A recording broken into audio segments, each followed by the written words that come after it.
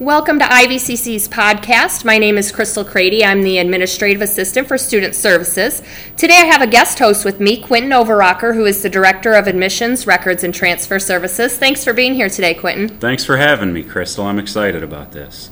Today's podcast is going to be about the obstacles that non-traditional students might face. So I'm going to let Quentin go ahead and dive into some questions. Thanks, Crystal. So our non-traditional students have unique experiences and challenges. So as a non-traditional student, Crystal, I'd like to hear your story. So first of all, what brought you back to IVCC to continue your education? You know, I was a stay-at-home mom for a lot of years, and I realized that I was missing something. I really felt the need to accomplish something for myself. You know, as a parent, you make a lot of sacrifices, and I really felt the need to have something that I would be proud of. So my first goal was to get my associate's degree, and I didn't know until I was probably about midway or maybe even a little bit further through my associate's degree that I even wanted to go on to pursue a bachelor's, or what that would look like, or where I would be going. But at that point, I knew that even beyond IVCC, I had more of a drive that I wanted to accomplish my bachelor's, and actually I'll be accomplishing that in May. So, I mean, it is something that is challenging, but is something that non-traditional students can get through. I'm proof of that. Yeah, absolutely. So as a parent myself, I know just how challenging it is just even to feed myself. So I can imagine feeding yourself and working and going back to school. There's a lot to that. So I'd like to hear some of the challenges that you faced along the way.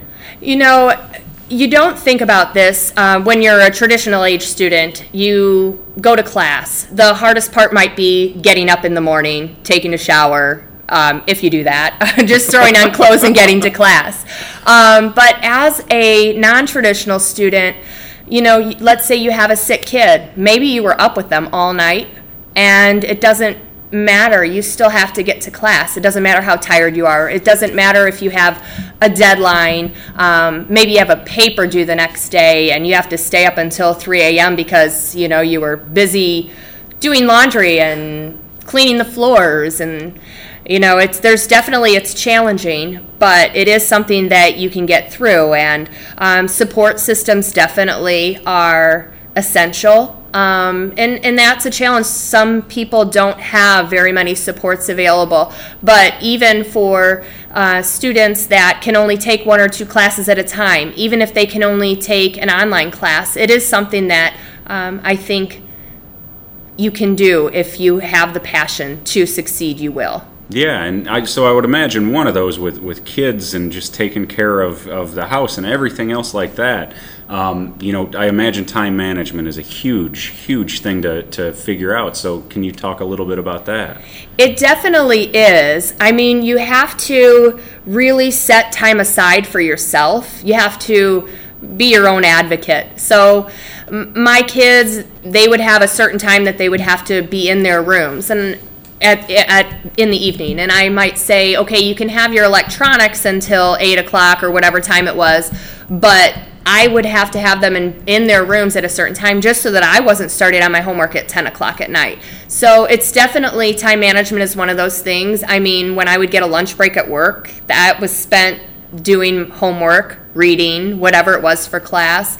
So it is something that you can do. It's challenging. You have to make a list. For most of my time, the whole time I was at IVCC, and most of the time while I was doing my bachelor's at ISU, I would print out the course syllabus that has all the deadlines that you need, and literally would check it off and check it every day to make sure that I wasn't missing anything. But you definitely have to keep on top of those things, put reminders in your phone, and pay attention to all those deadlines that you could easily miss because somebody was up sick or whatever it might be. Yeah. So a little bit earlier you mentioned some of the support services you took advantage of. So what are some of those resources that you took advantage of, and how did they help you?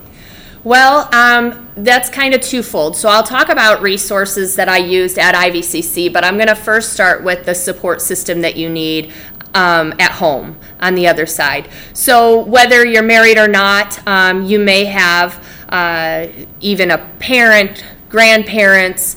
I literally even called cousins before and said, okay, I can't miss class, like it's a test day, and my kid's homesick. Can you come and sit for a couple of hours? So, I mean, all the stops are out. You do whatever it takes in order to find someone that you can rely on and count on and have a network of people that you feel comfortable with, that you trust, that can help you in those times of need.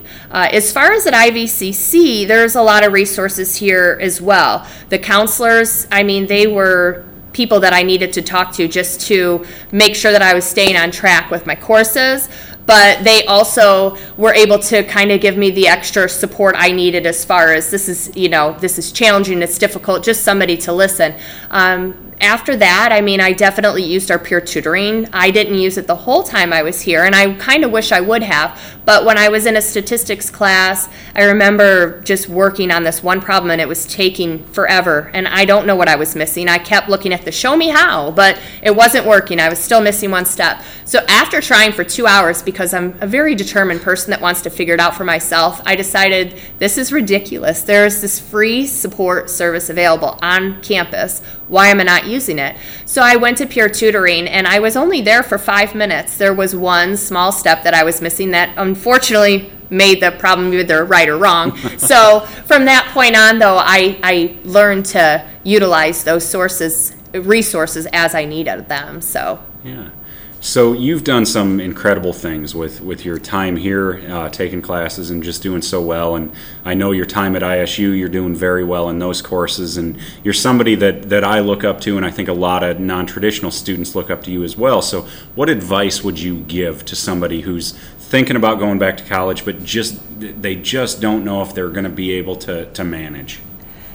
I would say that if it's so rewarding. If you have the desire to get your education, then don't let anything stand in your way. I mean, I really think that if you're determined, that you can find things to move the roadblocks out of the way. And that's exactly what I did. I mean, it hasn't been an easy road. Even with, I mean, I've been commuting to ISU since the fall of 2016 and working full-time for a good portion of that time, and also raising a family. I mean, it is difficult, it's challenging, but it's so rewarding. In just a couple of months, I'll be done with my bachelor's degree. I mean, that's quite an accomplishment, and I think that I would hope that I could inspire other people to know that even if they feel like there's challenges, obstacles, roadblocks, that there are support mechanisms in place, and that if they're determined, they can do it. Yeah, I think you sum it up best with when I look at you, the first thing that comes to mind is determination. It's incredible the things that you've done, and I'm really happy that you shared those. And any non-traditional student thinking about coming back should look to Crystal and realize that you can do it. And like you had said, you got to be your own advocate, but it's possible. And as you said, it's, I'm sure, incredibly rewarding. Absolutely is, yes. Well, thank you so much for sharing your experience, Crystal. Thank you for being my guest host today. Yeah, it was awesome. Because it's really hard to interview yourself. I love it. So, yeah. Well, thank you all for listening to the podcast today. There will be another podcast available. Just watch the channel for upcoming podcasts. There's already one out there about peer tutoring. There's one about student involvement on campus. So there's definitely more podcasts coming. So just stay tuned to the channel. And if you have any questions in the meantime, feel free to reach out to me, and I would be happy to answer any questions that you might have. Thank you so much.